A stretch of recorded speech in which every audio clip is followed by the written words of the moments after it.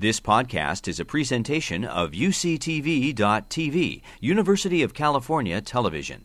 Like what you learn? Help others discover UCTV podcasts by leaving a comment or rating in iTunes. November of 1885, far-sighted visionaries founded Leland Stanford Junior University, apparently in order to provide a steady supply of excellent guest lecturers for the University of California. And generally speaking, it has lived up to this purpose admirably, never more so than in giving us the periodic honor of learning from Professor Caroline Hoxby. Professor Hoxby, the Scott and Danya Balmer Professor of Economics at Stanford, is a woman of really extraordinary accomplishments. Her stellar degrees and titles are listed in the program and in any way known to many of you, and the honors she has received are many, many, many. Rather than relisting these, I will just briefly characterize her impact as threefold. First, she has made impressive intellectual contributions to economics as an academic field. In this work, she draws upon models of market design, investment and incentives, optimal pricing, finance, behavioral economics, and social insurance theory. Second, trained as a public finance and labor economist, Professor Hoxby has brought her expertise to bear in particular on the economics of education in a wide range of policy-relevant and indeed policy-ready ways. Examples include her studies of charter schools, class size, teacher unionization, teacher incentives, peer influence on educational outcomes, Teach for America, and the connection between education and economic growth. Third, her research has provided the foundation for really inspirational, direct political and economic intervention. The example of this with which I am most familiar is her Expanding College Opportunities project, which was designed to study and then take concrete steps to address what's called a matching problem. The problem is that high-achieving, low-income students frequently do not apply to competitive colleges for which they would be good candidates for admission, despite the fact that those colleges would frequently cost them less than the colleges to which they do apply, if any. Professor Hoxby and her team showed that an investment of a few dollars to put this information about likelihood of admission and likely funding in front of those students themselves has huge effects on low-income student admissions and funding. This program, and some imitators, has been changing lives and furthering justice. For that work, Professor Hoxby was awarded a Smithsonian American Ingenuity Award, years before John Legend or John Krasinski or Lil Nas X won their Smithsonian Ingenuity Awards. She has received numerous other awards that I won't list, but I will mention that these include a number of substantial awards for teaching and advising, and not just for research. Her research focuses on the student, and above all, the poor student, and it's satisfyingly fitting that she is an outstandingly dedicated teacher. When I last heard Professor Hoxby speak at Berkeley on the research underlying the Expanding College Opportunities project, I was struck then that she called it an attempt to harvest low-hanging fruit. I'm trained as a philosopher, and I do think that there's a place for modeling justice and for envisioning wholesale change. But there's certainly also a place for work that is transformative for many people, that is also politically feasible in the near term. And that's what her matching project had in its sights. And I think of her analysis and proposals today as akin to such an effort for optimizing transformative but realizable change. And I join you all in looking forward to her Tanner lecture on The Fork in the Road, the imperative of investing in adolescent education. Please join me in welcoming our Tanner lecturer, Professor Caroline Hoxby.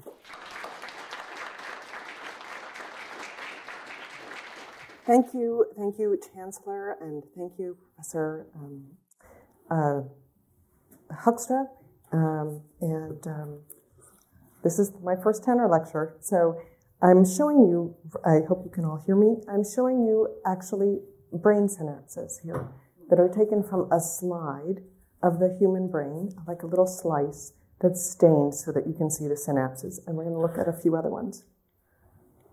More synapses. More synapses, more colorful synapses. Some of the some of the images that we're going to look at today. Okay, so I thought I would just start this lecture by giving you a preview of where I'm going in my tenor lectures. And in this first lecture, I'm going to argue that it's critical for society's health that a much, much larger share of the American public acquire advanced cognitive skills, and I will define what those are in a minute. Of course, advanced cognitive skills are needed at a top-flight research university like Berkeley, but they're also needed for economic growth, reducing inequality, reducing polarization, and many other outcomes, including health and crime. I'm going to discuss the hypothesis that skills grow endogenously, so that those, by which I mean, those who acquire skills early on in their lives benefit more from educational experiences, so that they create trajectories where that grow further and further apart with age. Okay, that's endogenous skill growth. Next, I'm going to talk about what neuroscience has concluded about the ages at which various types of skills develop, and I'm going to emphasize the importance of early adolescence. I am not a specialist in brain development, unlike my commentator, Sylvia Bucha. So this is going to be a non-specialist review, and I hope that I get it right in the essentials, and then she'll correct me when I get it wrong. Okay. I'm going to show you some educational evidence that will hopefully convince you that the crucial age, which I'm going to call the fork in the road, is early adolescence for the development of advanced cognitive skills, and this evidence is in line with recent neuroscience. However, at the end of this first lecture, today's lecture, I will not yet have shown you that we could do anything to actually change whether the share of early adolescents who develop advanced cognitive skills could change. So I'm going to try to convince you of that in my second lecture, tomorrow's lecture. In tomorrow's lecture, I will provide evidence from 3 policy experiments or natural experiments, that's what economists like to call them, natural experiments, that at least some educational interventions are indeed more productive when we apply them to early adolescents as opposed to younger students or older students. And that is what I'm trying to make the point of in that second lecture is if we make the interventions at the right stage during early adolescence, then they're more likely to take the fork in the road that leads to more advanced cognitive skills. I will also show you that, ironically, early adolescents, compared with both younger and older students, suffer from having very poor educational resources. They are the least invested in of all of the students, at least in the United States. And this relative impoverishment is unintentional, but it is still a big problem. And then finally, at the end of the second lecture, I want to return to the themes that I am with which I'm about to start on having a larger share of the population acquire advanced cognitive skills and how crucial that is for social health. As you know, the third session is kind of a seminar style, so there's going to be time for lots of commentary, discussion, and questions. Let's get started. So what are advanced cognitive skills? Advanced cognitive skills are skills that require higher order reasoning. They require a capacity to solve problems through logic, to think in the abstract, to engage in critical thinking, and to derive general principles from a set of facts. They are integrative skills. They are synthesizing skills. Advanced cognitive skills are important for planning. Advanced cognitive skills can also be meaningfully differentiated from skills that involve things like memorization, summarization, organization of facts, and other methods that we use to acquire concrete information. These distinctions between advanced cognitive skills and less advanced skills have been recognized for many years, and they now have attracted a vast body of research. So a couple of examples may be helpful instead of just the abstraction. For instance, arithmetic does not really require advanced cognitive skills. But algebra does require advanced cognitive skills. So think about the difference between arithmetic, adding up an equation, and algebra. Algebra requires a person to translate a problem into equations, and then you solve the equations to find a solution. That's algebra, right? So it requires abstract thinking. And obviously the math that follows subsequent to algebra, things like trigonometry and calculus and so on, also require advanced cognitive skills. Now let's think about history. So advanced cognitive skills are not really required to learn historical facts or to organize them around historical events or historical personages. But advanced cognitive skills are required for an analysis of cause and effect by engaging in critical thinking, drawing abstract generalizations, understanding strategy, and integrating over historical materials. So that's the difference between advanced and non-advanced cognitive skills. So why are advanced cognitive skills increasingly necessary to the health of our society? Well, owing to technological change and the globalization of trade, advanced cognitive skills are increasingly important to obtaining a remunerative job in the United States and in other highly developed countries too. It's not just us. Computers, robots, and even artificial intelligence can perform many tasks that were previously performed by people, and such substitution of computer-based technology for people is really unlikely to reverse itself in the coming decades. Regarding globalization, if we think about a country like Bangladesh, say, textile products can be made in Bangladesh just as well as they can be made in the United States, but workers' wages there are far, far lower than we would need to survive in America because we have a much higher cost of living. Southeast Asia and Africa both have vast and elastic supplies of potential labor, and that's combined with much lower costs of living. And then finally, I will just point out, and I think you all know this for yourselves, that the speed of economic change appears to be increasing, so that you need advanced cognitive skills to keep learning new skills over the course of your career. You can't just stay with the skills that you had when you graduated from college. In other words, most people with advanced cognitive skills need them not only to work, but to learn new skills in order to stay productive over the course of their lifetimes. So I started with a whole bunch of economic reasons why we should care about who does and does not develop advanced cognitive skills. But that's not because I think economic remuneration is the only thing that matters, or that good jobs are the only thing that matters. Rather, I think that some of society's problems stem from Americans not having the prospect of a career that is economically rewarding. According to the U.S. Program for the International Assessment of Adult Competencies, this is by far the best measure of cognitive skills among adults in the United States or elsewhere in the world. They do this all around the world. Only 10% of Americans have advanced numeracy or math-related skills, and only 14% of Americans have advanced literacy or reading verbal-related skills. Or we can take data from another test, the National Assessment of Educational Progress. Its most recent data indicate that only 3% of 12th graders in the United States score at the advanced level in math, and only 6% score at the advanced level in reading. And even if we set the bar significantly lower at the bar of just proficiency, not advanced, but just proficient, only about a third of 12th graders reach proficiency in the United States in the 12th grade. So with statistics like this, is it really any wonder that many Americans feel cut off from a future in which they will hold remunerative and stable jobs? Is it any wonder that people who feel that they might have very little prospect of holding such a job might develop economic fatalism? That's a phrase that I'm going to use a bit because I think it's very important. Economic fatalism, it describes the idea that I'm never going to make it in this economy. I'm never going to have a remunerative job. I'm never going to make it to the middle class. My kids are never going to have the same opportunities as other people's kids. That's economic fatalism. So people who have economic fatalism might develop some other counterproductive coping mechanisms. For instance, substance abuse, resentment towards elites, so-called elites, or even, crime. So political polarization is another consequence potentially. So I'm going to show you now a little bit about polarization in the United States. This is the share of adults who have advanced cognitive skills.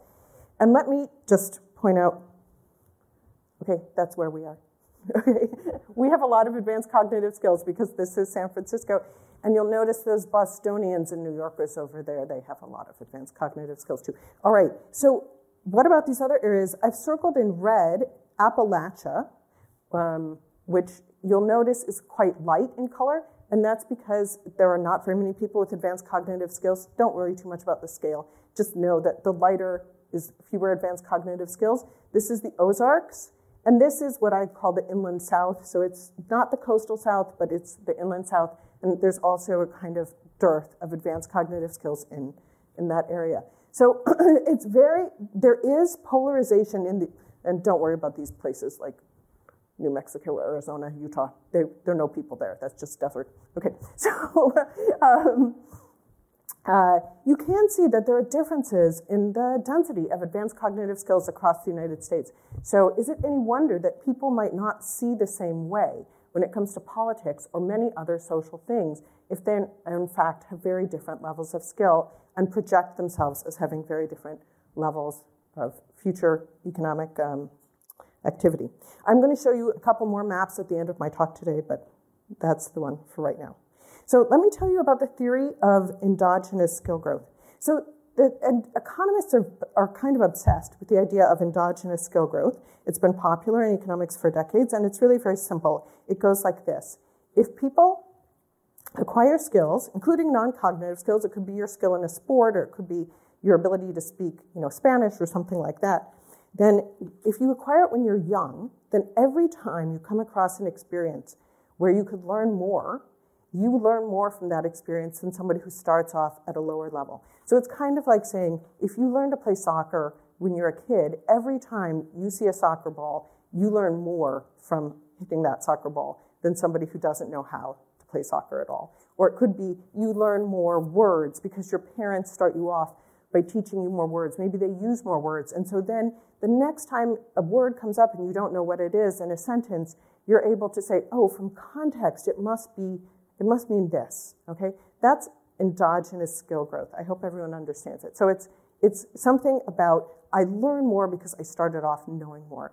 So how does endogenous skill growth work? If we look at it in a stylized figure, here we have age going across the horizontal axis, so age 3, age 6, age 9, age 12, 15, 18. And we have cognitive skill on the vertical axis. This is a stylized figure. This is not data. And we have two groups of people. We have the purple children and the green children. And you'll notice that they start off at slightly different levels of cognitive skill when they're 3 years old. And then the children who are in green grow at a higher rate every single year in terms of their cognitive skills than the children who are in purple. Okay? That's endogenous skill growth. I start off at a higher level, so I grow faster, right? Let's contrast this with what it would look like if we just started off with students. They start off at different levels, but they grow at the same rate all the time, okay? So this is not endogenous skill growth. This is, right? And if we look at, if we go on to think about what would happen in early adolescence potentially, the stylized graph that I showed you starts off with they're at different levels, and then they grow at different rates over time, right? And this makes it look like whatever you are at age 3 is fate, right? If you're lower down at age 3, you're just going to be on a different trajectory than if you're at a higher stage at age 3. And the groups just diverge, and then they never come back together. But what if there is an increase in the rate of divergence, and it happens at adolescence? Then what we're going to see is something that looks more like this, so that you notice that the green group sort of takes off on a higher level, and the purple group really flattens out and doesn't learn very much in the way of cognitive skills after a certain age. So this shows you the difference between having the two groups start to diverge more at early adolescence. And I'm going to show you in just a moment that when we look at data on cognitive skills, it's going to look more like divergence starts to happen in early adolescence and less like the dotted lines where they don't increasingly diverge in early adolescence. All right, so how did I get interested in this topic? I got interested in this topic essentially because I kept seeing data that showed something that looked like divergence occurring during adolescence in terms of cognitive skills, with some students really stalling and some students taking off at a higher rate in early adolescence. And therefore, I eventually decided that I ought to maybe read some neuroscience or neuropsychology so that I would understand what's going on in a human's brain. And I'm going to read this quotation. This is from Lawrence Steinberg, who's a professor in Pennsylvania, and just at length, just because I think it's so useful for thinking about what it is that I'm talking about in this lecture. And I know that Sylvia is going to give really terrific commentary on neuroscience as well tomorrow. So the abilities that develop in adolescence are not as necessary for survival as those that develop early in life. You can live without being able to reason logically, plan ahead, or control your emotions. Unlike elementary skills, whose development is tightly regulated by pre-programmed biology, evolution left more room for variation in the development of complex abilities. That's why there is so much variation in how different people reason, plan for the future, and control their emotions, but far less variation in how well people see, hear, and walk. I think that's crucial here, that there's something when we all, not all, but most of us learn how to walk. Most of us learn how to see. Most of us learn how to hear and distinguish noises from, say, conversation or something like that. But there is a lot of variation in how well people reason. And the argument that he's making here is that that's partly because that development of brain activity takes place somewhat later and is less pre-programmed for us. Okay, in the past, not all environments demanded advanced cognitive abilities, but in today's world, where formal education is increasingly important for success, people who are bad at reasoning, planning, and self-regulation are at a serious disadvantage, and the fact that the development of these abilities is highly sensitive to environmental influence is a mixed blessing. And then finally, let me just emphasize this last sentence. For people in favorable circumstances during early adolescence, that's what he's referring to here, the plasticity of these brain systems is wonderful. But for those who are not in such circumstances, this same plasticity can be disastrous. So in other words, this is a time when your brain is changing. And therefore, it's a time when we can potentially intervene for good. But if we do not intervene for good, things can go the other way. Okay. So advanced cognitive skills are generally associated with the frontal lobe of your brain. This is right up here, the prefrontal cortex. And this has particularly important growth during adolescence. Now, I think there is some controversy about whether this is a second stage of synapse development and pruning, which I'm about to talk about in one moment, or whether it's a continuation of the active brain development that's going on from the time you're born, or actually before you're born. But what is pretty clear, and I don't think is controversial, and this is what is necessary for my argument, is that this is one of the last periods when your brain is developing really rapidly. So Sylvia described it to me in a call as the door is closing on your brain during adolescence. You have this period, you're still plastic, you still have the ability to do all kinds of things, but if you don't take advantage of it, then the door is closing. Okay, so that's how I think about it. During adolescence, your frontal lobe, which has previously undergone exuberant growth of neural circuits, remember I showed you those neural circuits, intensely prunes synapses. So that means essentially it's a lot like, the word pruning is very specific. It's like taking a shrub or a tree and you decide which are the branches that are going to be the ones that are strong, and you prune off the ones that are weak. And that allows the synapses that are strong to have more electricity going through them, and they're stronger as a result. Okay, so it's just as one might prune a tree or a shrub. And then pruning is followed by a process called myelination, which is the development of a specialized membrane around the axons in your brain. Myelination essentially speeds up the circuits. You can tell I'm not a brain specialist here. It essentially speeds up the circuits that remain after the pruning. And intuitively to me, as somebody who does electrical wiring, but not, and pruning, but not myelination, okay, it's a lot like taking a circuit and you wrap, the rubber around the circuit so that then you can send more electricity across the circuit more safely. So myelination to me, that's how I like to think about it. And these stages, synapse generation, then pruning and myelination, are kind of like you make all the possibilities for the brain, then you train the brain about which priorities to have, that's the pruning, and then you make the brain work faster. So whenever the brain is more plastic, it is more susceptible to experience, and it makes more changes when you're able to learn something more. So it could be like you're going to a better school, and that could matter if your brain is more plastic. So people have emphasized a great deal in the past the importance of early childhood, and I certainly I'm not trying to de-emphasize that, because synapse growth, pruning, and myelination do begin before birth with the caudal brain cell, which is kind of the back of your brain, and then it's almost as though gradually it reaches the front of your brain. So development of your sensor motor skills, your parietal skills, and your temporal cortex follow. Those are kind of more like your central brain. And the most rapid and intense period of your back and central brain have already occurred by the time you're about 2 years old. So that's why people tend to say 0 to 3, that's the crucial period. So the key stages of brain development, such as pruning and myelination, do occur both in very early childhood and throughout adolescence. But the period that your frontal cortex may be the most affected is during early adolescence, which sort of depends on how you think about it. So these are, again, slices of brain cells, brain that have been stained so that you can see this, the synapse formation. So here we have a newborn, 3 months, 6 months, 2 years, 4 years. And notice between 2 years and 4 years, the synapses are decreasing, not increasing. That's the pruning, okay? That synapse is actually being removed as we this is supposed to be early adolescence and late adolescence. And if you look at the two between early and late adolescence, you'll notice again, synapses are disappearing. They're not being created. And that's because there's pruning going on during that period of time. So the window is shutting.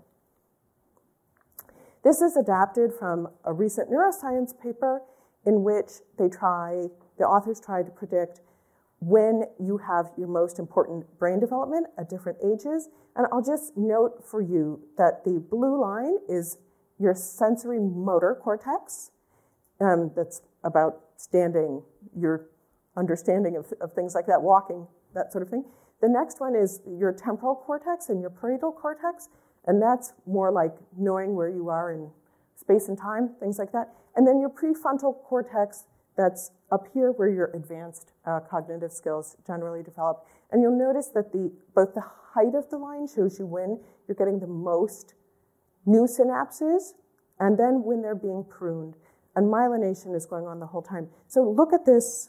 The key thing to look at here is, as we look at the adolescent years, you can really see that that's this sort of closing of the window as you're going through that. Okay, so neuroscientists and neuropsychologists generally identify adolescence as a period of both great opportunity and great risk. And I'm going to just quote from Lawrence Steinberg a little bit more, because I can't resist. The childhood developmental period from birth to about age 10 focuses on learning how to be a human being, learning to move, to communicate, and to master basic cultural knowledge and social skills. And the adolescent development period focuses on learning how to be a productive human being. Until recently, it was believed that no period of development came close to the early years in terms of the potential impact of experience on the brain. Because the brain approaches its adult size by the age of 10 or so, many had assumed that brain development was more or less complete before adolescence even began. We know now, however, that internal transformations in brain anatomy and activity are not always reflected in the organ's outward appearance or size. Adolescence is a period of brain growth that is far more sensitive to experience than anyone previously imagined. So I know that this is a little bit controversial, but I think what's not controversial is that adolescence is still an important part of the brain developmental period. It's not too late. And so what he suggests is that we should revisit our steadfast belief and the unique importance of the first years of life.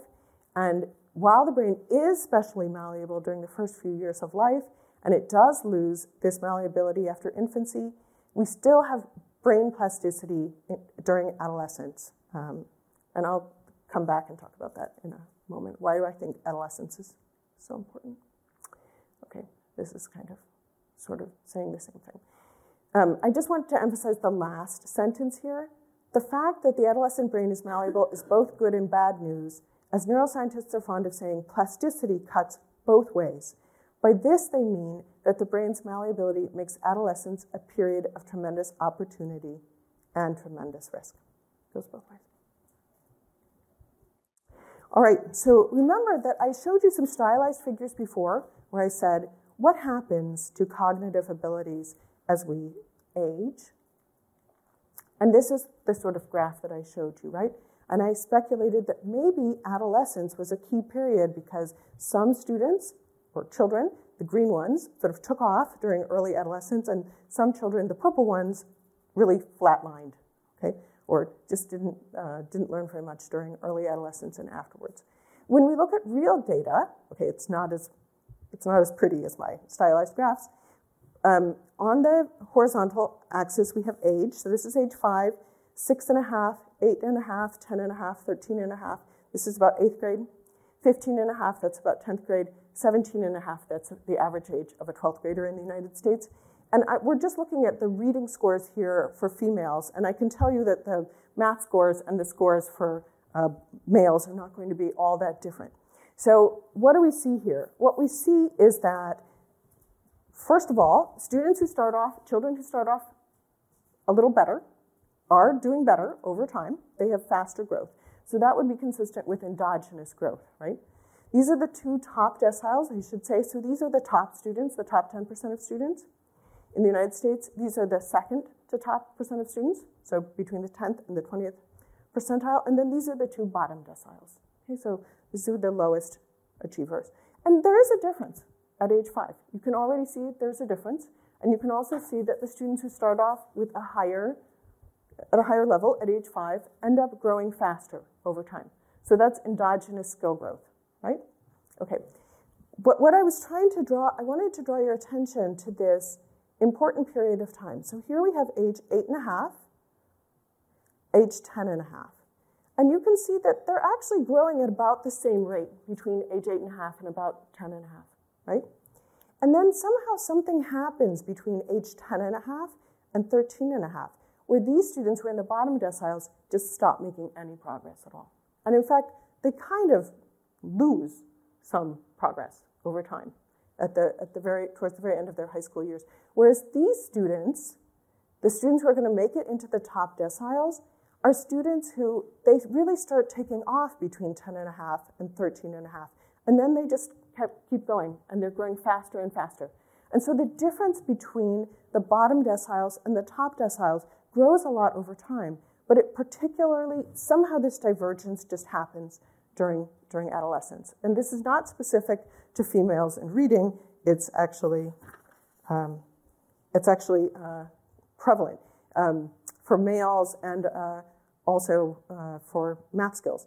And I think that this type of evidence is really useful because neuroscientists do wonderful randomized control trials where they will give some children an experience and hope that they are able to see cognitive development and brain development occurring in the children who are in the randomized control trials. Or sometimes they look at children who self-select into experiences. So if you join the chess club, or you join the Model UN, or you're very into speech and debate in high school, maybe that's not accidental. It could be that you are the sort of child who really wants to be in math club, or who really wants to be a participant in that sort of thing. So is it that those activities stimulate your prefrontal cortex, or was it that your prefrontal cortex was already stimulated, and so then you decided to do chess club and math club and whatever else, the Model UN. And so instead, I'm going to be showing you data today, and then tomorrow's lecture too, in which we look at real data from real educational experiences that students routinely undergo, and we're going to see whether adolescents benefit from those more, or whether there are really divergences among students who do or do not take off during adolescence. And I think that it's important to use, to my mind, it's important to talk about actual educational interventions, because I think that's what we really are able to do and control, is to put people in different schools with different settings. So, to create this figure that I've just shown you, I use a bunch of longitudinal studies from the National Center for Education Statistics. I'm not going to name them all. They cover all of the relevant ages. And the first type of evidence that I've just shown you here is really how much this looks like the stylized graph, right? Where you see some people really taking off during adolescence, or not taking off. So what we're going to do is just look briefly at these cognitive skill trajectories. And let me just point out one thing about the trajectories, is that I want to understand where you end up. So at age 17 and a half, where you're in high school, you're at the end of high school, and I'm tracing people back. Okay, so if you were in this highest decile here, at age 17 and a half, I'm going to trace you back until you're a 5-year-old, right? So that's the way this graph works. If you're in the second decile here, I'm tracing you back until you're 5 years old. Okay, so that's the way this graph works. So this figure shows reading scores and for females. And I'm not showing you the intermediate deciles just because they make the graph look too messy, frankly. This is for males, and you can see it looks very similar in reading. They sort of take off or they don't take off at this same point in time. There's females, and this is now math performance, not reading performance. And you can see that there are differences. Math and reading don't follow exactly the same trajectories, but we can still see that somehow during early adolescence, if you don't get to students during that period of time, they're not going to be on the higher trajectories because otherwise they sort of flatline after that. And this is males for math performance. So I take a few things away from all of these figures. Although they are less tidy than my lovely purple and green stylized figure, which looked so neat, the lines do suggest that there's something going on in early adolescence where you either end up on the high growth trajectory or the low growth trajectory. And so I think that it comes back to this quotation that I had earlier. With regard to vulnerability, I'm sorry, this I did not give you earlier, but it is a good quotation. It's from a different author, Chapman. With regard to vulnerability, the years when adolescents are in middle school, which is the 5th through the 9th grades, represent a period metaphorically referred to as a transitional black hole in education. So if we think back to a graph like this, you can see that those middle school years are somehow the years when you either make the transition to being on the high growth trajectory or you just don't make any progress after that. I often remind people of the fact that the most commonly taken college class in the United States is Algebra 1. And you might think, well, how can most students in the United States be taking Algebra 1? It's because they took it in 7th grade, they took it in 8th grade, they took it in 9th grade, they took it in 10th grade, they took it in 11th grade, they took it in 12th grade, they get to college, and someone says, you need to take Algebra 1 again, okay? Because they haven't actually learned it. And that it is by far the most commonly taken university or college class in the United States. And that's kind of the students who are just flatlining after 8th grade.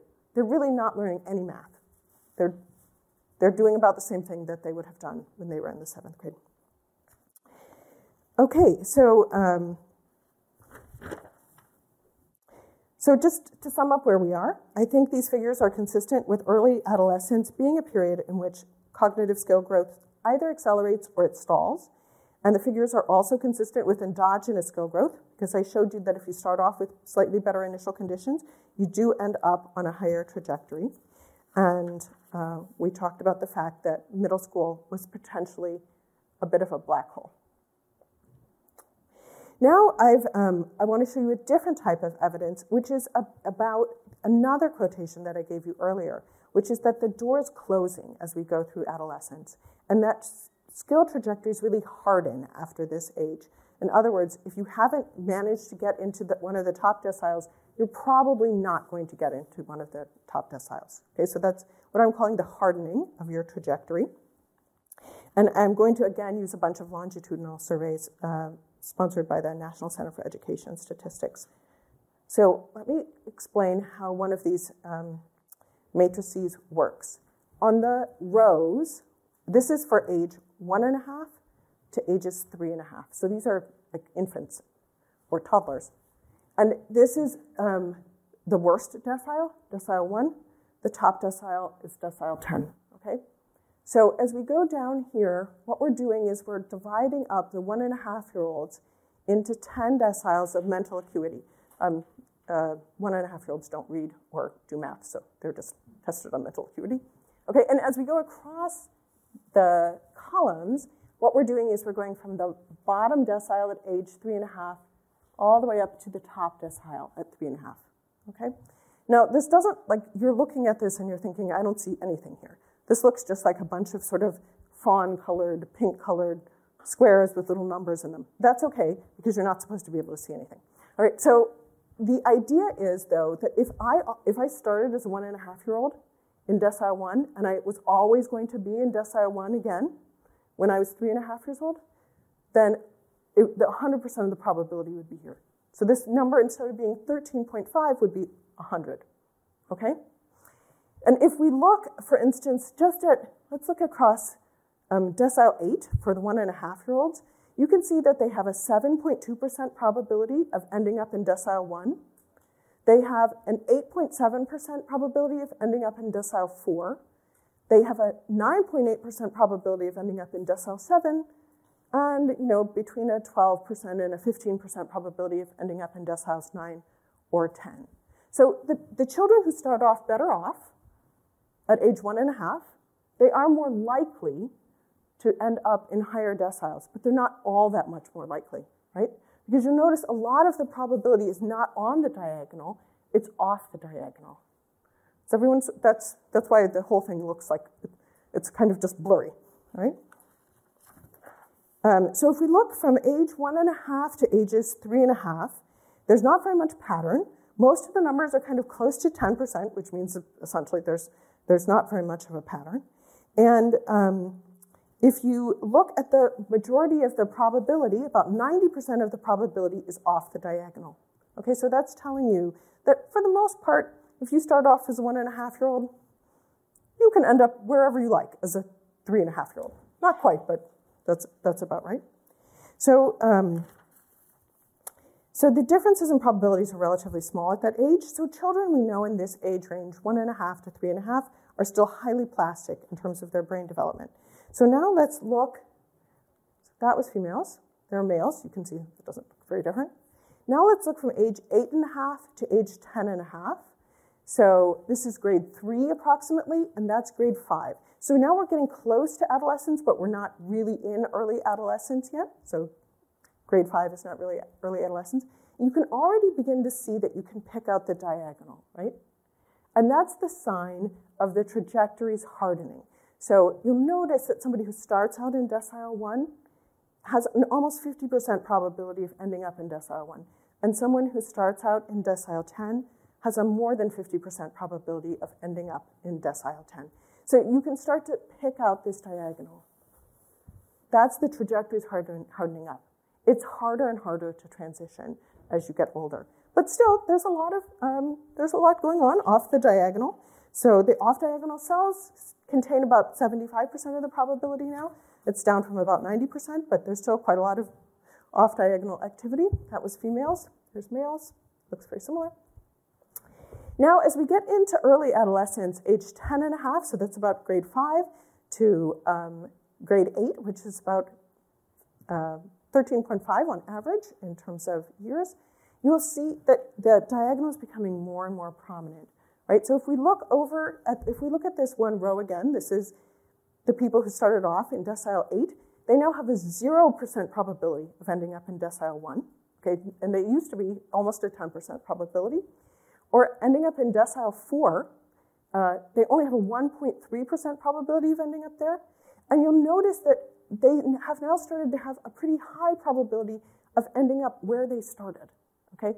Which is most of the action is kind of in deciles 7 through 9. So they started in decile 8, they kind of end up in deciles 7 through 9. So you can see that something is hardening up. They're now on a stiffer and stiffer trajectory. They're less and less likely to transition to being either a low achiever or a significantly higher achiever. That's for females. This is for males. Looks very similar. And then finally, as we get to ages 15.5 to age 17.5, so these are sort of 10th graders going down the rows and 12th graders going across the top, you'll notice that the diagonal is now really, really strong, right? So essentially, someone who starts off in the 10th decile has a more than 70% probability of staying in the 10th decile for over 10th grade to 12th grade. And you can just see how strong the diagonal, you can just pick it out really easily. And even someone in the 9th decile, their probability of remaining in the 9th decile is, over 40%. If you start off in the 1st decile at age 15.5, you're going to probably be there in the 1st decile again at age 17.5. So these trajectories are really hardening over time, and that's this shutting of the window, right? That essentially these children are not very plastic after a certain age. So earlier on, I quoted you from Lawrence Steinberg, not only is the brain more plastic during adolescence than in the years that immediately precede it, but it is also more plastic than in the years that follow it. And this is this drop in plasticity that we see as we go from adolescence afterwards. So I guess what I'm trying to make the point of here with these transition matrices is the idea that students' cognitive trajectories do get sort of locked in. And after a certain point, they are past the fork in the road. That's not to say that there's no brain development that occurs after the age of 15 and a half, because that's certainly not true, but that it's the window is closing, the door is closing. And so we need to try to get students when they're still adolescents. And if we neglect it, then we're neglecting one of our last and potentially most productive opportunities to transform a person's trajectory. So finally, I want to talk a little bit about economic fatalism and whether all of these things, you've been looking at a lot of cognitive scores, you've looked at reading scores, you've looked at math scores, you've looked at scores of mental acuity. Do any of these scores actually matter for anything later in life? Well, the answer is yes. And it's not unreasonable for people to actually recognize that as they get to adulthood, if they are lacking in advanced cognitive skills, that they will probably, I'm not talking about causality, I'm talking about association, probably have worse outcomes. So, for instance, if we compare students who score in the highest versus the lowest deciles on those 12th grade tests, the ones that are shown here across the columns, then those people in the highest decile have a 63.3% probability of obtaining a BA by the time they're 26 years old, as opposed to only a 2.9% probability for those in the lowest decile. And the high decile students have a good probability of also attaining a graduate degree, whereas the lowest decile students have literally a 0 probability of attaining a graduate degree. High decile students have much more income in their mid-30s, about 237% of the income of lowest decile students, and even in their mid-20s, they have significantly higher income, despite the fact that many of them are still in graduate school.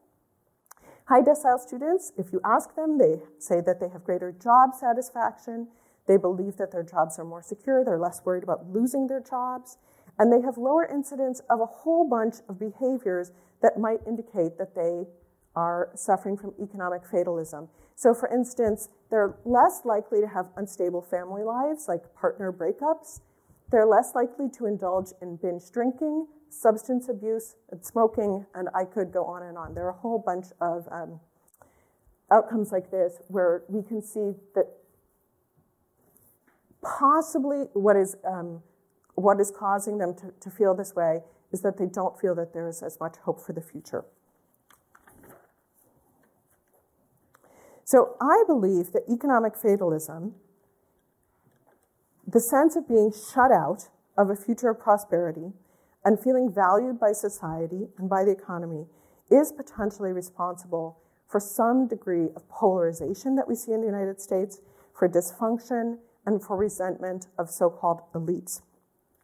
So I'm going to show you just two maps that are helpful for thinking about political polarization and resentment of elites. The first one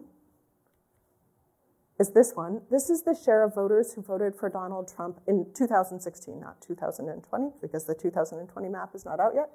And it's by county again. So you may recall that earlier on I showed you a map of advanced cognitive skills in the United States, and that we could pick out Appalachia, which was very light in color, and it's right here, and the Ozarks right there. And you'll notice that it's almost like a mirror image, that for people who live in these areas, they are not surrounded by a lot of other people with advanced cognitive skills. And so it's no wonder that they may feel like, oh, this economy is moving away from me in the United States. All the good jobs are in places over here that are very pale, okay? The coastal elites are over here. And people in Appalachia are maybe feeling depressed about their situation. I should mention that this is part of another paper that Eric Hurst, who's one of my commentators, has read very carefully previously, and that this represents political polarization, which I think is important. But it's also interesting to note that even in areas that have low cognitive skills in general, you can always pick out the college towns because you can find them if you know where to find it. Huntsville, Alabama. You can find, the University of West Virginia in West Virginia. And so it's not as though there are no people with high cognitive skills in these states. There are, but they're very concentrated often in a few college towns. So it's the political polarization that you can see. The coasts really stand out from other areas of the country. Another map that I'd like to show you is the share who agree that most scientists think that the climate is changing. Okay, so first of all, yes, isn't this bizarre? This is a weird question. This is not, do you think that the climate is changing? This is, do you think that scientists think that the climate is changing? So this has a yes or no answer. Okay, it turns out the answer is yes. 90-some% of scientists think that the climate is changing, so there's really no doubt about the answer to this question. But so what they're asking people is essentially, do you think that you ought to listen to scientists, or do you think that you ought to pay attention to what scientists think, or something like that? It's not whether you think the climate is changing, it is whether you think scientists think the climate is changing. Okay, so I hope that's clear. All right, and so what you'll notice is, again, we're back to this sort of look where you can pick out Appalachia right there, and you can pick out the Ozarks right over here, and you can pick out all of the same places where I would say people probably are resentful of elites. They're resentful of scientists. They don't want to believe what scientists think. Okay, so I picked that question because there is a yes or no answer, and I don't have to rule on whether the climate is changing or not. So I'm definitely not the sort of person you should ask about that. Just an economist. All right.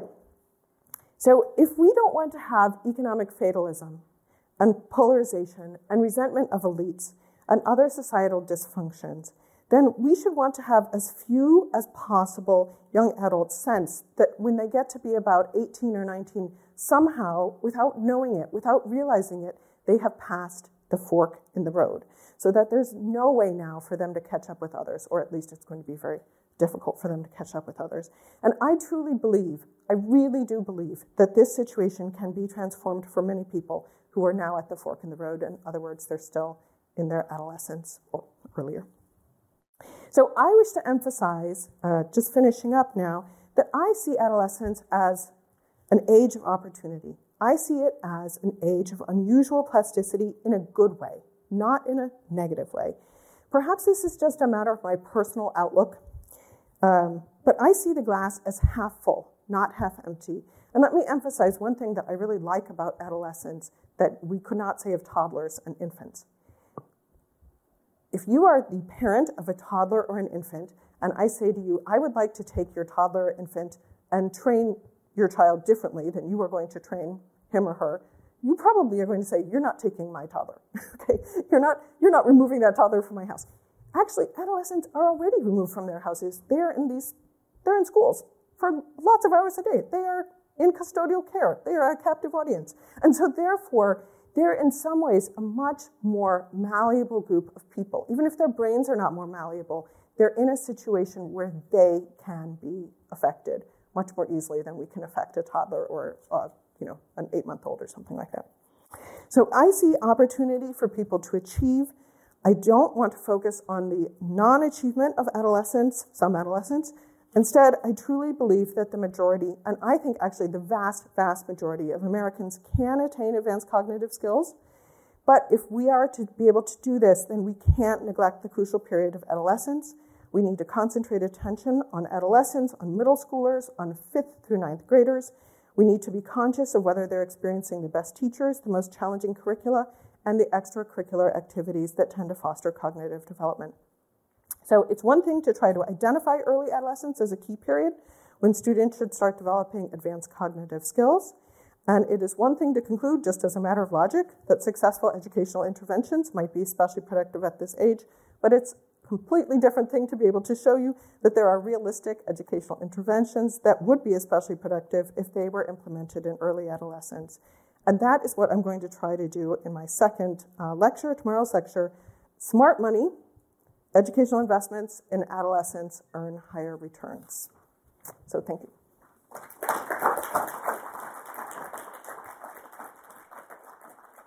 All right, welcome back. I'm pleased to welcome our first commentator for this year's Tanner Lectures. This is fellow political theorist Jan Werner Müller, the Roger William Strauss Professor of Social Sciences and Professor of Politics at Princeton University. Professor Müller works on the history of modern political thought and on democratic theory. He also plays a very active role as a public intellectual of the intellectual variety.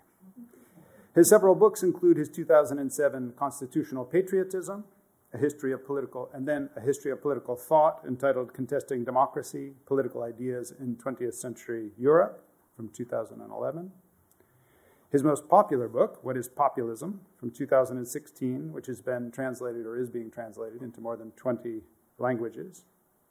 And a bracing recent book entitled Democracy Rules, published last year. Professor Müller is currently writing a book on architecture and democracy based on his own Tanner Lectures, which were delivered at the University of Cambridge some 5 years ago. When I asked Professor Müller if there was anything in particular he might wish me to say in introduction, he replied, "The less said, the better." Well, I prefer to attribute this to his modesty rather than taking it as anything personally directed at me. The requisite brevity does mean that we will accordingly have somewhat more time to listen to Professor Müller himself, to whose commentary we now turn. Please join me in welcoming Professor Jan Werner Müller.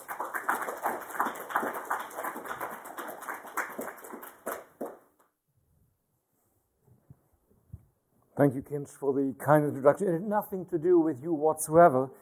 It may have had something to do with, shall I say, some of our colleagues who would insist that all their prizes from elementary school must be mentioned too on these occasions. So first of all, thank you generally to the committee for having me. It's a huge honor to be a commentator for this very, very interesting, very instructive set of lectures from which I've learned a great deal. The good news is that I'm utterly persuaded by Caroline's arguments and evidence. The bad news is that this might not mean much, given that I'm not an economist, I'm not a neuroscientist, and my research in education is generally confined to fieldwork among 3 children who happen to be my own and who happen to be in middle school right now. But what I think I can offer is a little bit about the larger political picture. And in particular, what I want to do is offer 3 sets of remarks. First, I'll try to draw out 3 particular implications for what Caroline has been referring to as economic fatalism. Secondly, I want to say a little bit about that much contested concept of populism and how it relates to polarization and various political pathologies in our age. And then lastly, taking off from the fact that in this country, not necessarily everywhere, debates about education themselves have become absorbed into political conflict between populists and, shall we say, anti-populists. I want to sort of at least gesture at possible ways in which we could have these debates without potentially having pernicious effects on our democracies. So first chapter of my brief remarks, economic fatalism. So as you all know, there's plenty of talk these days about democratic decay, crisis of democracy, a book per week about this crisis, and so on. But if you look at the research by fellow political scientists who have done the most interesting work on these questions, and who also very often have cautioned us not to have all this inflationary talk about crisis. Not every policy challenge is a crisis of democracy. But those who've looked at what is happening very closely have indeed pinpointed 2 factors which they think are new and which do indeed spell trouble for our democracies. I'm thinking in particular of the work of NYU's Adam Przeworski, arguably the world's most important comparative politics scholar. So Przeworski has said, well, one thing that is new, and for him at least very troubling, is an unprecedented degree of instability in party systems. One can certainly debate that point. You may as well also say that actually as societies change, why shouldn't we have new party systems, and so on. I leave that aside for the moment and focus on the other point that he has made. He has said that for the first time in the history of modern democracies, you have very clear majorities in a whole range of countries who do indeed think, who are utterly convinced that their children are going to be worse off than themselves. And this, for Przeworski and for many others, is indeed very bad news. Why? Well, for one thing, it raises the stakes of elections. If the kids are not going to be all right, elections are about more things. And more particularly, and we have fairly strong empirical evidence for this, once you have societies which have become very polarized, where it's really about us versus them, those in one group very often are more willing to basically put up with very clear violations of democratic norms. It's not true that people don't know what's going on or that they don't know what democratic norms are, but they're in a sense saying so much is at stake, and it's either us or them, that they are basically willing to go along with democratic norm violators.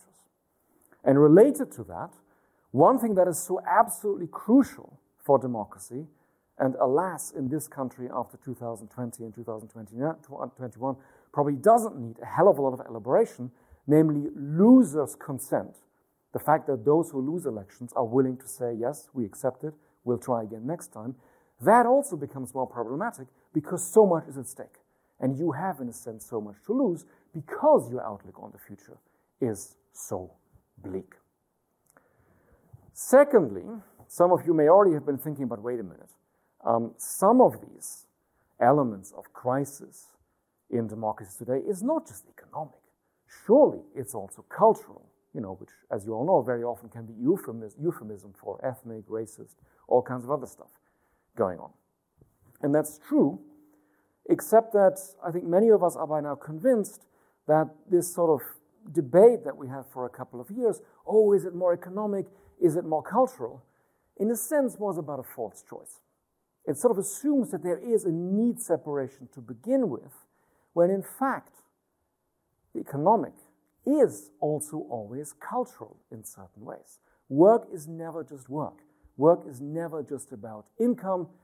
At the risk of saying the obvious, what's at stake is also self-respect. What is at stake is a sense of social reciprocity, that you are involved in a larger scheme of social cooperation.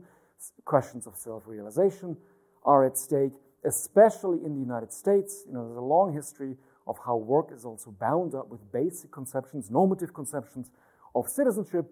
So that's all a long-winded way of saying the obvious, in order to then make the perhaps also obvious point that as understandings of work change, and as certain sets of practices are seen as less valuable, and as certain virtues that may have been associated with certain forms of work, endurance, courage, all kinds of things, become less important in comparison to those who have advanced cognitive skills, those who feel themselves to be on the losing end very often, as you all know, do indeed feel resentful.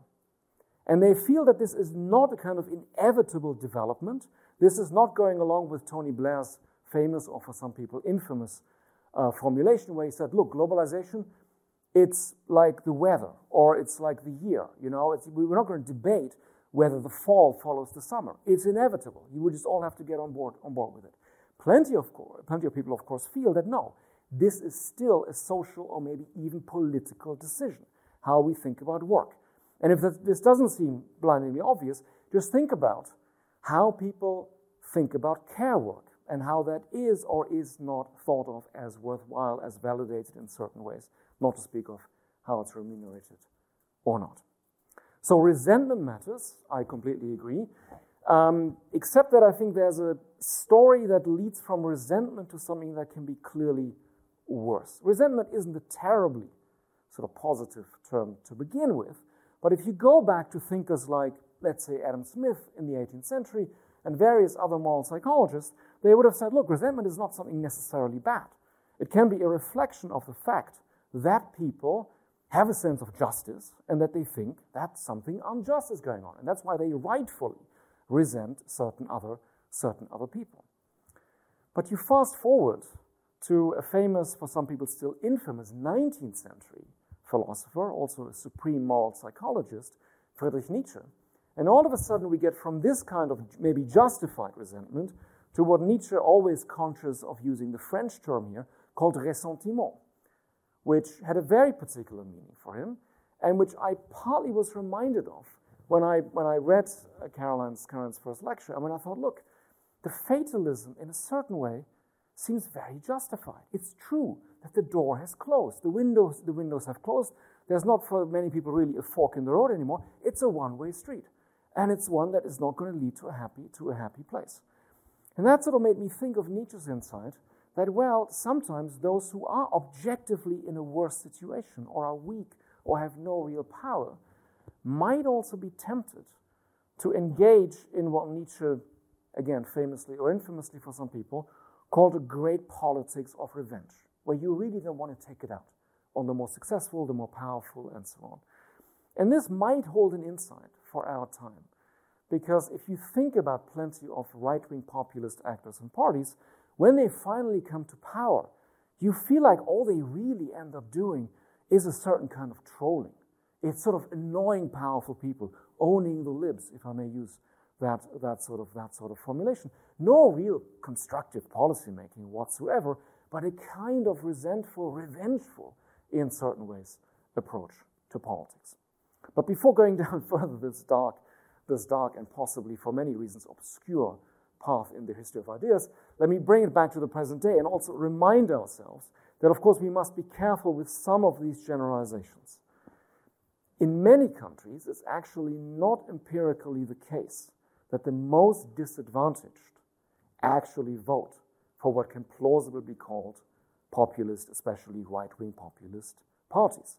In many countries, the most disadvantaged don't vote at all. And this can lead to a sort of vicious circle where, because certain people don't vote, political parties also don't care about them, and less is going to be on offer for them, and the more likely it is that they will check out of the political system altogether. And furthermore, it's maybe also worth reminding ourselves that plenty of times it's very advantaged people who help, especially right-wing populist actors, to come to power. This might be a bit of a stretch as a generalization, and maybe some of you later on want to challenge me on it, but I think it remains true that up until today, nowhere in Western Europe or in North America, with the possible exception of Italy, has a right-wing populist party or politician come to power without the collaboration, and I use the term quite consciously with all its historical connotations, without the collaboration of very established conservative elites. So we should always be careful with this idea that, populism is so obviously the revenge of the disadvantaged, the revenge of those who have no prospects, who see a road that will lead to nowhere. That can be part of the picture, I'm not doubting that. But if we think of the most sort of obvious success stories of right-wing populists today, there's always also something else going on. And we shouldn't forget about that other thing. Which brings me to my second, and I hasten to add, much briefer chapter. So I've used the term populism as if it was self-evident.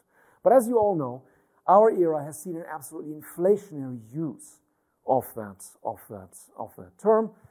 And what I would like to make plausible to you, and at the risk of going against the kind of established historical semantics around populism, where, as you all know, this goes back to the late 19th century, often refers to an idea that this is about, Main Street against Wall Street, critique of elites. Against that rather general understanding of the term, I'd like to put forward something somewhat more narrow.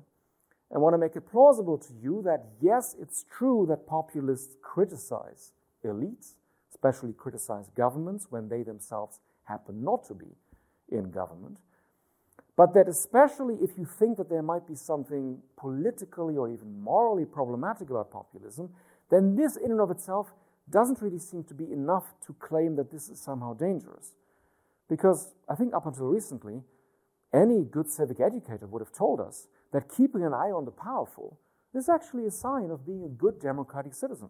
And all of a sudden, at the beginning of the 21st century, we hear day and night, oh, dangerous populists because they constantly criticize elites. But what's wrong with criticizing elites? Is that in and of itself such a bad and dangerous thing for democracy? No. But the point is that, at least in my view, populists will also always do something else. They're going to claim that they, and only they, represent what they often refer to as the real people, or also the silent majority.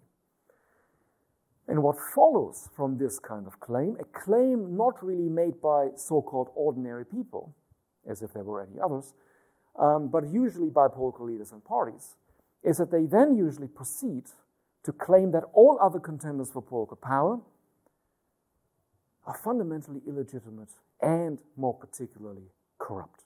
So it's never just about a policy disagreement or even a disagreement about values, which is completely normal, ideally even productive in a democracy. No, it's always saying that the others are, to coin a phrase, crooked characters. And then maybe less obviously, another consequence, once you've invoked the real people, and I can see from your face that I'm not telling you anything new, is that you are, of course, implying that some people aren't quite real, that some people among the people themselves are at best second-rate citizens, or perhaps don't truly belong at all, and perhaps should just, if you forgive that expression, should just go back to their shithole countries. So this is, I think, what is pernicious about populism, and it's related potentially to questions of education. Not, I hasten to add in the sense that, all voters of these kinds of parties necessarily must be irrational. But especially in the United States, it's basically become very typical to absorb different positions on education into these sorts of practices, or to put it more bluntly, into a certain type of culture war. I only remind you of a particular phrase that I'm pretty sure everybody remembers. I love the poorly educated. That's another way of saying, okay, we're going to structure political conflict around questions of education, such that all of a sudden, being educated, being poorly educated, takes on a particular cultural and larger political meaning. And I dare say, the United States is somewhat unusual in this regard. This is not true, let's say, of right-wing populists everywhere. If I think about the country from which I come originally, the right-wing populist party there, on its candidate list for parliamentary elections, you know what they put there? In front of all their candidates? Professor, doctor, professor, doctor, professor, doctor. Here, this would be the kiss of death in many cases, I dare say. There, it's a sign that, yes, this is a great party. If all your candidates are professors, you can't possibly go wrong. So I think it's a specific challenge in this context. How we somehow move to a way of doing political conflict that doesn't end up making education and important policy innovations like you're putting forward sort of the plaything of populist/anti-populist forces.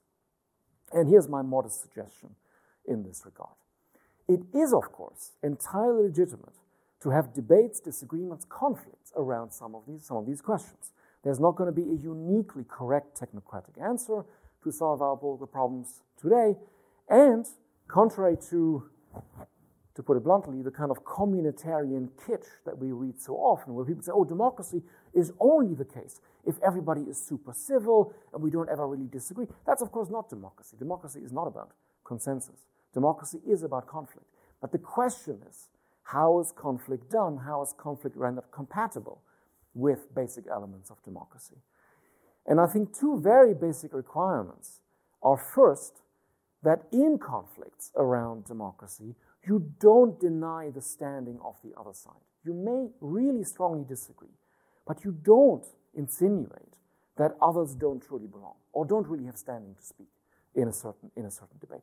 And this, I think, can come out in a particularly pernicious way with regard to education, when so-called cosmopolitan elites, and we all know what cosmopolitan can be shorthand for in this context, who are also highly educated, who hence don't truly belong, are citizens of the world, and so on, where basically their standing in a certain way is being denied in some debates. I'm not whining like, oh, why is everybody denying our standing, and so on, but you see hopefully what I'm trying to get at in terms of how this is a boundary that must be observed in conflicts, and you can still disagree on many, many other points. And secondly, and if there are any journalists in the room, I think they will now break out into hearty, spontaneous laughter. To kind of make conflict work and productive, we do need some basic agreement about some basic facts. So we've heard a lot of very, very instructive things about facts. At least I find it hard to disagree with a lot of what you showed us and come away and think, no, we could really have, a sort of fundamental debate about whether this is a plausible story or not. What follows from this in terms of policy, who pays for what, I mean, that's all a political debate, which can be entirely open, can involve, fairly deep disagreements. That's completely fine.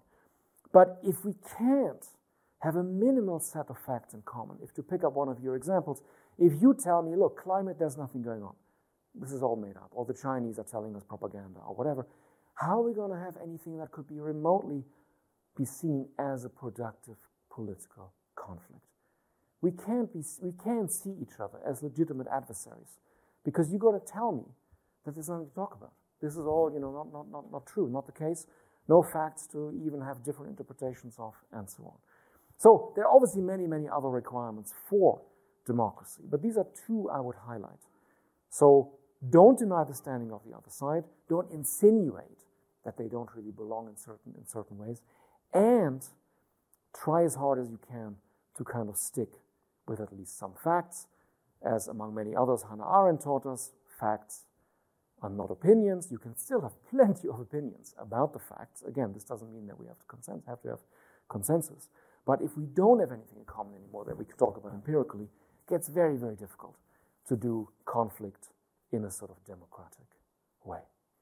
I apologize if this is not super helpful for how you take your research further, but I hope it's been somewhat interesting, at least, in terms of how we can think more broadly about the populism, polarization, and also in particular the economic fatalism picture. Thank you for your attention.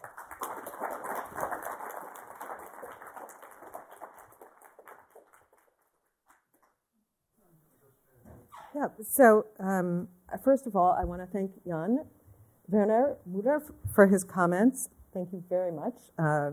Tremendously interesting. Let me just highlight a couple of things that he talked about, to which I'd like to be able to respond.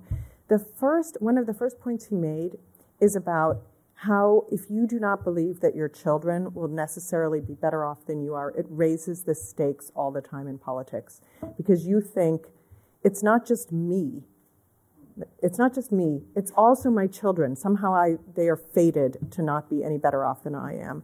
Or maybe they're even fated to be worse off than I am. And I think that economic fatalism is that's the essence of it. It is not so much that people can't face the fact that maybe I won't ever have the best job, but they somehow believe I've already made a mistake. I'm still a young adult. I have my whole life in front of me, and I can't see much of a future for myself. And furthermore, I have this toddler, and I think that my toddler is going to be even worse off than I am today, because all of the manufacturing jobs in my area are disappearing or something like that. So I think that it just raises the stakes a lot, and it makes people feel like this is a pie.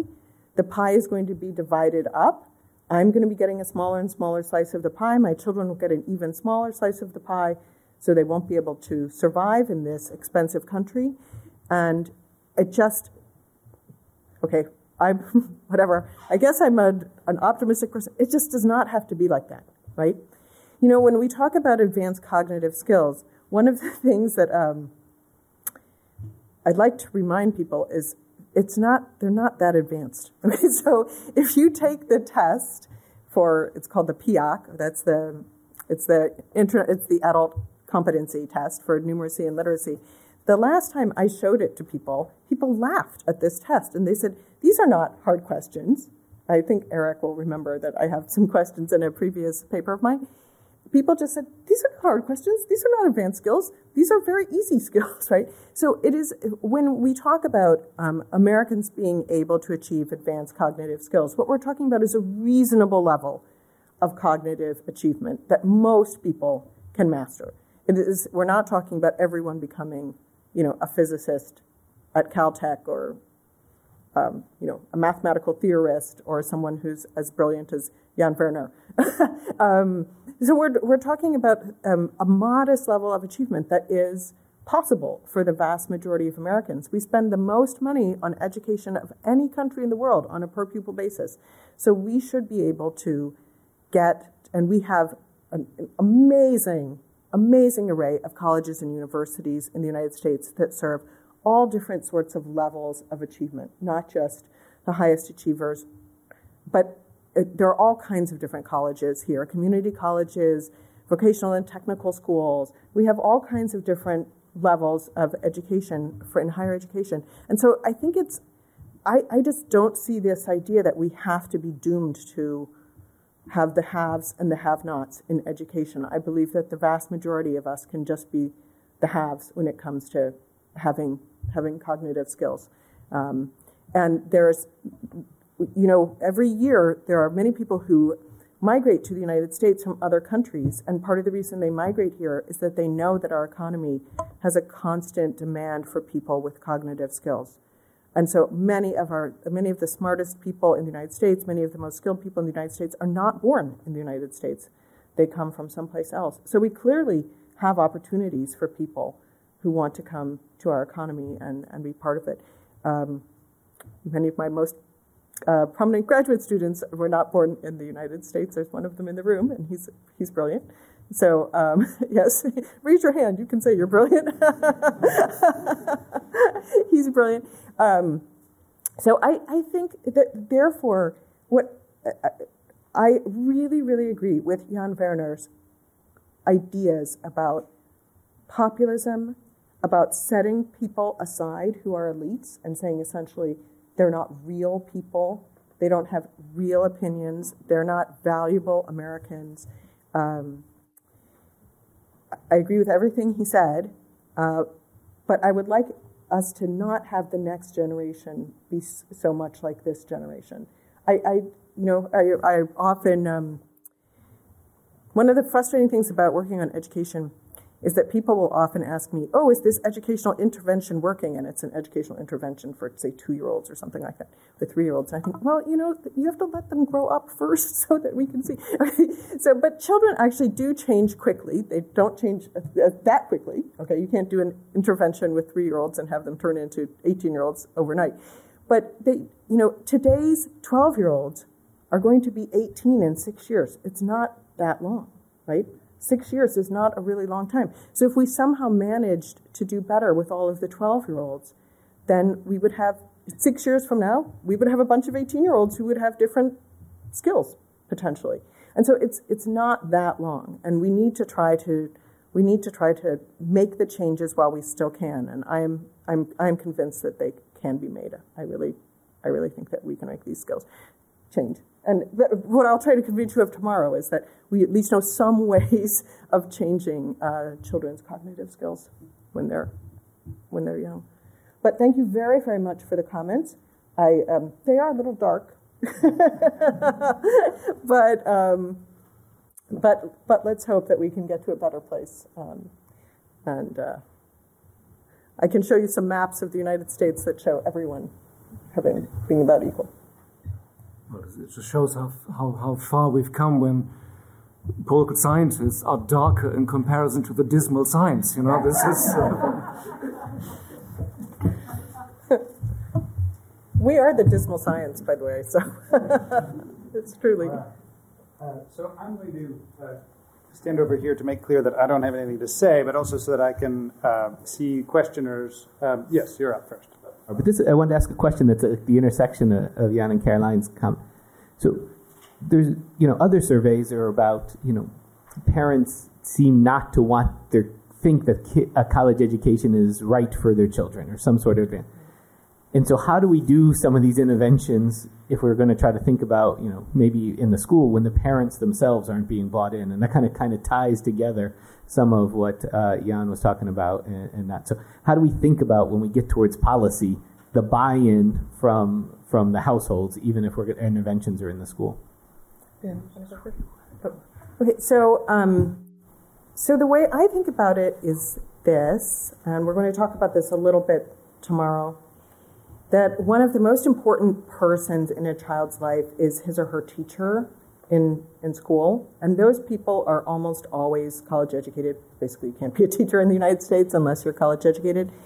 And so maybe your parents don't have the buy-in. Maybe they say, I thought that this, working in the mines or working in this manufacturing job or something else is the way I see the world, and I don't think you need to go to college or anything like that. But you are exposed to some other people, and one of the most important people is your teacher. So we're going to see tomorrow that teachers make a huge difference to children, and that's one of the reasons why I think when we actually have kids in schools, having them, they're a captive audience for that teacher, right? So that teacher can express herself. I'm not going to talk about this tomorrow, but Teach for America, which I'm sure many of you have heard about, is a program that takes students who go to often very prestigious colleges and universities, and it sends them into schools where most of the students are very disadvantaged. And they come from places like Berkeley or Stanford or wherever. And we can show that they really raise the aspirations of the children whom they encounter, because they are young people themselves, typically. They've just gotten out of college, and they say, I went to this kind of school. Maybe I came from a type of disadvantaged background like yours, but you can go on to a good college or university, and we can really see that they actually raise kids' aspirations. So I think that's probably the most direct route. But parents can be a problem, let's be honest. So some parents are wonderfully encouraging about their kids going on. I do, as someone who works on education, I do worry about people who say we should not have kids going to college at all in the United States. College is a total waste of time and so forth and so on. That's just not realistic about the way the economy is changing. The economy is changing so much in the favor of those who have college or university education, or at least some sort of vocational or practical education that's post-secondary. And so advising people, don't do this, don't get this, seems to me like it's fine for some, but it's a really bad idea for most people. Yeah. So I completely defer to Caroline, of course, on the actual interventions. I would just stress that this is, of course, also a question of larger cultural frames. And these shift over times, they can be manipulated. So you'll be surprised to hear that I'm not an expert on West Virginia and, the cultural status of coal mining, but I've heard it often enough from colleagues there who said, look, in the old days it was clear that nobody wanted their kids to be a miner. And then the whole Friends of Coal campaign started, and all of a sudden the lifestyle was validated and glorified in certain ways. So that's also part of the, what in a sense can, to put it bluntly, can go wrong. And it's maybe also worth emphasizing that we sometimes are just tempted to kind of take certain supposedly cultural differences as quasi-given or natural. So if every second New York Times column is going to be about, the Midwest, the heartland, bi-coastal elites, and it's so horrible that we have all these divisions, etc. As if this was just a given. And if other countries didn't have cultural divisions, that didn't come up politically in quite the same pernicious way. So I think anybody who talks about polarization or these sorts of divisions, without taking into account that polarization is also big business. What's the medium with which Americans spend most time? It's radio. What happens on talk radio? Well, I know this can all sound slightly cliche, but it's got to be part of that story. And obviously it's very hard to push back against some of that. It's also sometimes very tempting to kind of say, but I want to know more, but who's going to tell me more? J.D. Vance, right? So he's now the official spokesperson for Appalachia. Never mind what he says today, and so on. And then it's also very convenient for shorthand liberal elites to sort of take one particular story, which on one level is very critical of them, and again we say, we neglected all these people. At the same time, it's sort of perversely flattering. And the same thing sort of happened after Brexit in the UK and other countries, where then liberals kind of end up saying, oh, if only we reoriented ourselves now completely, and, no white male can have, a quiet diner in the Midwest without being surrounded by 10 anthropologists, 5 sociologists, 5 reporters from the New York Times, and so on. It's sort of this contrition that's performed. At the same time, it's perversely flattering, because then these liberals think it's still all about us, right? So if we did this, the world would change. If we didn't do it would change as well. So I think all of which is a long-winded way of saying this is enormously complex and clearly not amenable to quick fixes or changes. But that plays a huge role too. And I'm not sure that one has really figured out how to approach this in a way that's neither condescending nor falls into the trap of taking certain things at face value, when in fact they're not sort of cultural givens. Jay Wallace. Thank you very much, Caroline, for a wonderful initial lecture. I guess I just wanted to hear a little bit more about the connection between improvements in the cognitive skills of citizens in contemporary democracies and fatalism. I mean, it seems like even if we succeeded through the kind of interventions that you're interested in promoting and improving the cognitive skills of adolescents, there's still going to be differences. There's still going to be people who are in the top decile or in the lower decile. If we keep the higher education sector at its current size, that seems like it's just going to result in more competition for a scarcity of places at universities. And, it seems like, so for those improvements in cognitive skills to really generate a sense of economic opportunity, one thing you might think is that we'd also need to couple them with dramatic increases in the availability of higher education for a better qualified population, and even if we pulled that off, maybe that's part of the ultimate program here. Is there reason to believe that there would be, attractive economic opportunities for all of those people who are graduating universities with their higher cognitive skills, or would there still be a structural scarcity of attractive positions that would it wouldn't get us out of the rut that you're ultimately interested in addressing in some way? Okay, so a couple of answers. The first is that of the cohort that is graduating from high school, say this year, about 85% of them will attempt to go to college or university. Okay, that means that they'll start college or university. About 25% of them will graduate by the time they're age 25, 26. So the vast majority of people in the United States actually try to go to college or university, and they just fail. Okay, they leave, they drop out. So I don't see there being, and it's not that they want to fail, it's that if you come to, they actually want to try, which is why they're doing it, right? And they're spending money, or they're taking out student loans, or they're using up their Pell Grant, or whatever, but they're spending someone's money to go to college or university. They want to succeed, but if you have gotten to the age of 18 and you are still really behind in terms of your cognitive skills, college or university is just hard, right?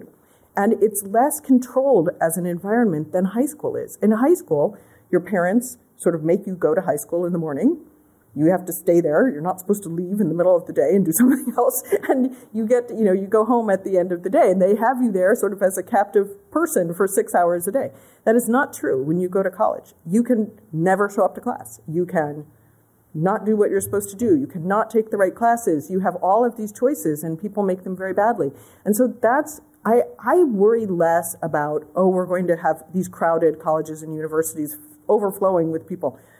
When we get to that point in time, I'll worry about that. At that point in time, it just isn't true today. What we have is a lot of people who start college and then they drop out after their first year, after the first semester, or something like that. The most common time to drop out is just as long as you have taken out a whole bunch of student loans for your first year, and then you leave, and you do not have a degree, and you probably didn't pick up much in the way of skills, and so I don't worry about that, the sort of overabundance. There was one period of time when people worried that we had too many college-educated people in the United States. There were some famous books I'm looking at Hilary Hoynes because she probably remembers some of them, called like The Overeducated American, was a famous book by Richard Freeman. However, that was the only book that was ever given that title, and it's because it was such a short period of time. It was basically during the Vietnam War, when a lot of people decided to go to college or university who would not otherwise have gone to college or university. And finally, I'll just make one additional point, and that is that although we have a big population in the United States, even if we had a college graduation rate that was, let's say, 60% instead of more like 25-ish%, we still would not be supplying that much of the world's skilled population because we're just not that big a population relative to the rest of the world. There are a lot more people who are going to compete for manual labor jobs and things like that, and we could educate a lot more of the American public, and we wouldn't crowd ourselves. I'm pretty confident. Okay. First Hilary Hoynes and then Hannah Ginsberg. Thank you so much. I wanted to go back to that stylized diagram you showed us in the beginning, and I think I understand why you were telling a story that seemed in some ways to pit against each other the endogenous growth model talked about so much in the early years versus what's happening in adolescence. I think I understand why you set it up that way, but it's not obvious to me that they couldn't both be taking place. I think, obviously, you kind of talked about that in your comments, but if you just look at the empirical diagram, the data that you showed us with respect to the tests, it looks like, if anything, the endogenous growth is much more important in the adolescent years. That is, it is the case that if the initial condition is at age 11, then you see much greater growth of those that come into that age with more skills. So why isn't that also endogenous growth, I suppose? It's just about when it's happening. Oh, right. So I completely agree. I definitely think that the endogenous growth doesn't have to be true, right? It's a theory about you were sort of started off with advantages and then you have faster growth every year. It seems to really, there's a spurt in adolescence, but it definitely starts earlier as well. So these are not two mutually exclusive theories.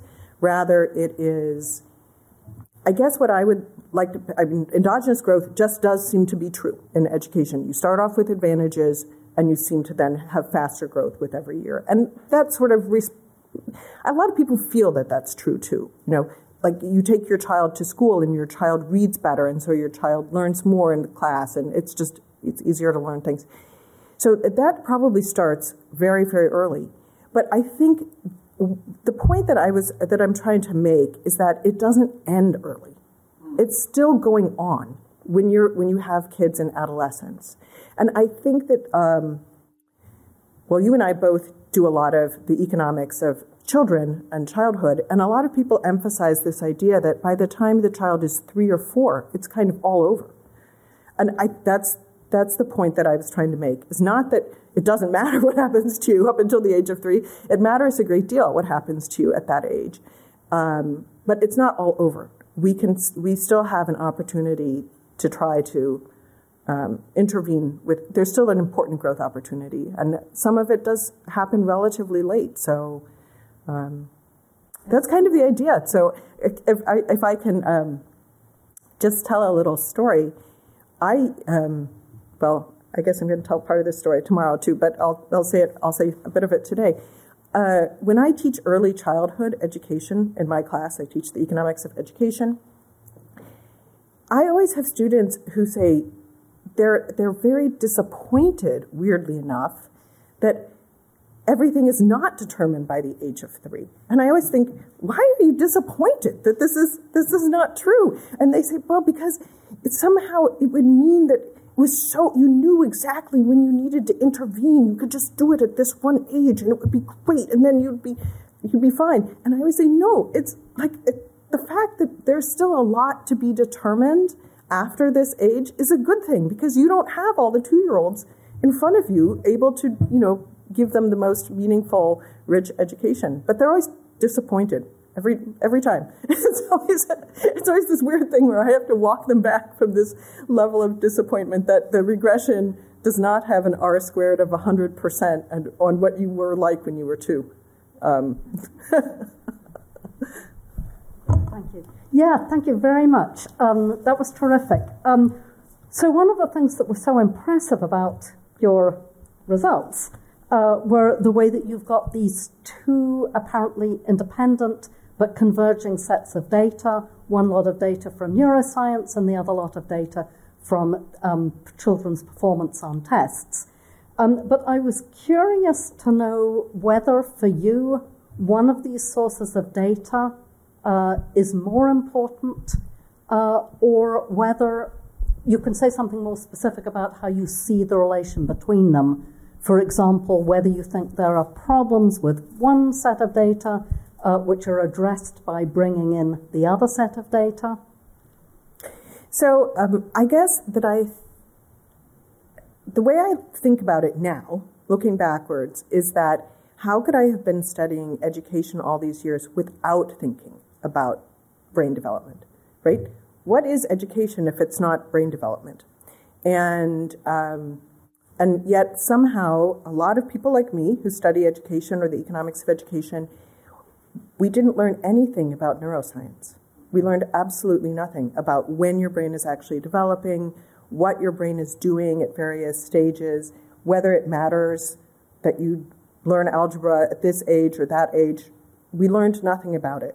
And that strikes me as being very wrong, because I don't see how we can become really good at educating people if we don't know how brains work. So I happen to be more of a test score person myself. I don't slice open people's brains. I have to be dead anyway to do that. But I don't take MRIs and look at, brains and try to understand how different parts of them are developing. But on the other hand, I think it's been a huge mistake for those of us in education to not take more account of neuroscience, because neuroscientists know so much about what's going on in our brains. And so therefore, we need to be not just measuring test scores. One thing that I will say, I hope it relates to your comment, is I tend to think of, a lot of people just look at education and they think educational attainment is all that we need to look at. There are the college educated and the not college educated. There are people who are high school graduates and not high school graduates, and so forth and so on. And I don't really find that to be true. I think what really matters is your cognitive skills. And you can be not a college graduate, and if you have great cognitive skills, great. Or you can be, a high school dropout and have great cognitive skills, great. Or you can be a college graduate and not have great cognitive skills. This is totally possible. So I want to get more at the fundamental thing that's going on. And so I think that's part of what's driving me towards looking at neuroscience, because that's what's going on in your brain. It's not a matter of, I have a degree stamped on my head that says I got a BA and I got it from a good university, regardless of what kind of skills I illustrate. I'd rather know about your skills and know less about your degree. Thank you so much for your lecture. It was very interesting. So one of the problems I always think about with these sort of cognitive tests is, how do you distinguish between the psychometric that the test is trying to pick up and the psychometric that is your motivation to take the test? Yeah. So you might think there's intelligence, something like that, something that you're picking up or trying to pick up, and there's also conscientiousness, patience, these other things, and just in general, how should you think about distinguishing between those things, especially with like infants who are taking these tests? Like I'm just wondering, like what's the motivation of this 1-year-old or 3-year-old kid taking this test? Like, do they know what they're doing? And maybe that could be a reason why there's so much more movement, because if you have like a 1-year-old who's very smart, who like decides not to pay attention, you could see like that being a cause of a lot more like intermoving between the deciles earlier in life. And the other thing I was thinking about was sort of an alternative hypothesis, maybe, for why there's divergence for adolescence. So I've read a few different places where a lot of the things that children go into later in life can be determined by what they perceive their comparative advantage to be earlier in life. So if you do STEM and humanities, there are a lot of people who are good at both, but they're slightly better at one or the other, and some people think this explains gender divergences. I don't know if that's true or not, just an idea. So could it be also at early adolescence, maybe you're more socially aware of, I'm towards the bottom of the class, I'm not going to be very good at this test, or you're someone who says, oh, like I'm a bright kid, I'm going to like buckle down and prove how smart I am. So just a hypothesis about like your motivation also mattering and maybe that being affected in early adolescence also. Yeah, so adolescence is this really interesting period because people are, they're starting to go through puberty. They're starting to be much more socially aware. They're probably much more aware of their sort of ranking in their class than someone who's a kindergartner or a first grader or something like that. And they understand that people with different educational attainment have maybe different status or prestige, or they start to understand all of these types of things. So yes, I definitely think that motivation becomes very important as you enter adolescence. So it's not just about your brain is trying to develop, the ability to read or at a high level or to do algebra or something like that, but also your brain is also trying to understand all of the other things that allow you to be an adult at that age, to plan, to be mindful of things, to be reasoning. All of those kinds of things are going on at the same time. So when we think about motivation, it is a huge problem psychometrically. I can tell you, though, how they test 1.5-year-olds and 3.5-year-olds. You have to have like a mom or a dad who sits there and then tries to get them to do various things like count blocks or put blocks on top of one another or something like that. And there is a lot of test-to-test variation because not all moms and dads or other guardians are equally good at doing this sort of testing. So it's very, very difficult to test little tiny people because until they learn to read themselves, you can't really just stick them with a test booklet and say, here, take this test. So testing is very difficult for the smallest ones. And we also know that when you get to high school, really towards the end of high school, students who do not think that they are going to go on to college or university are very undermotivated to take tests at that point in time. They want to pass them if they need to take them for a graduation exit exam, something like that. But they don't want to do better than just passing if they're not going to go. So people who want to go, to Berkeley, they're very motivated to take the SAT, or they're very motivated to take the ACT. They're motivated to take AP exams. But it's because they're looking at that next stage. But if you think, I'm leaving this high school in 2 months, you're not that motivated to take those exams. So we actually notice that there's a drop-off in exams for 12th graders, and that also psychometricians see a phenomenon that's called, it's really like the first questions that you answer on an exam, people are usually pretty motivated to answer those questions. And then over time on the exam, they get bored and they start looking out the window. And we can see that there's this test drop-off. So that if you put the hard questions all at the end of the exam, it will look like people just can't answer them. But part of it is just that they're bored by that time. And they figure, hey, I've answered enough questions to pass the exam. So motivation is a thing.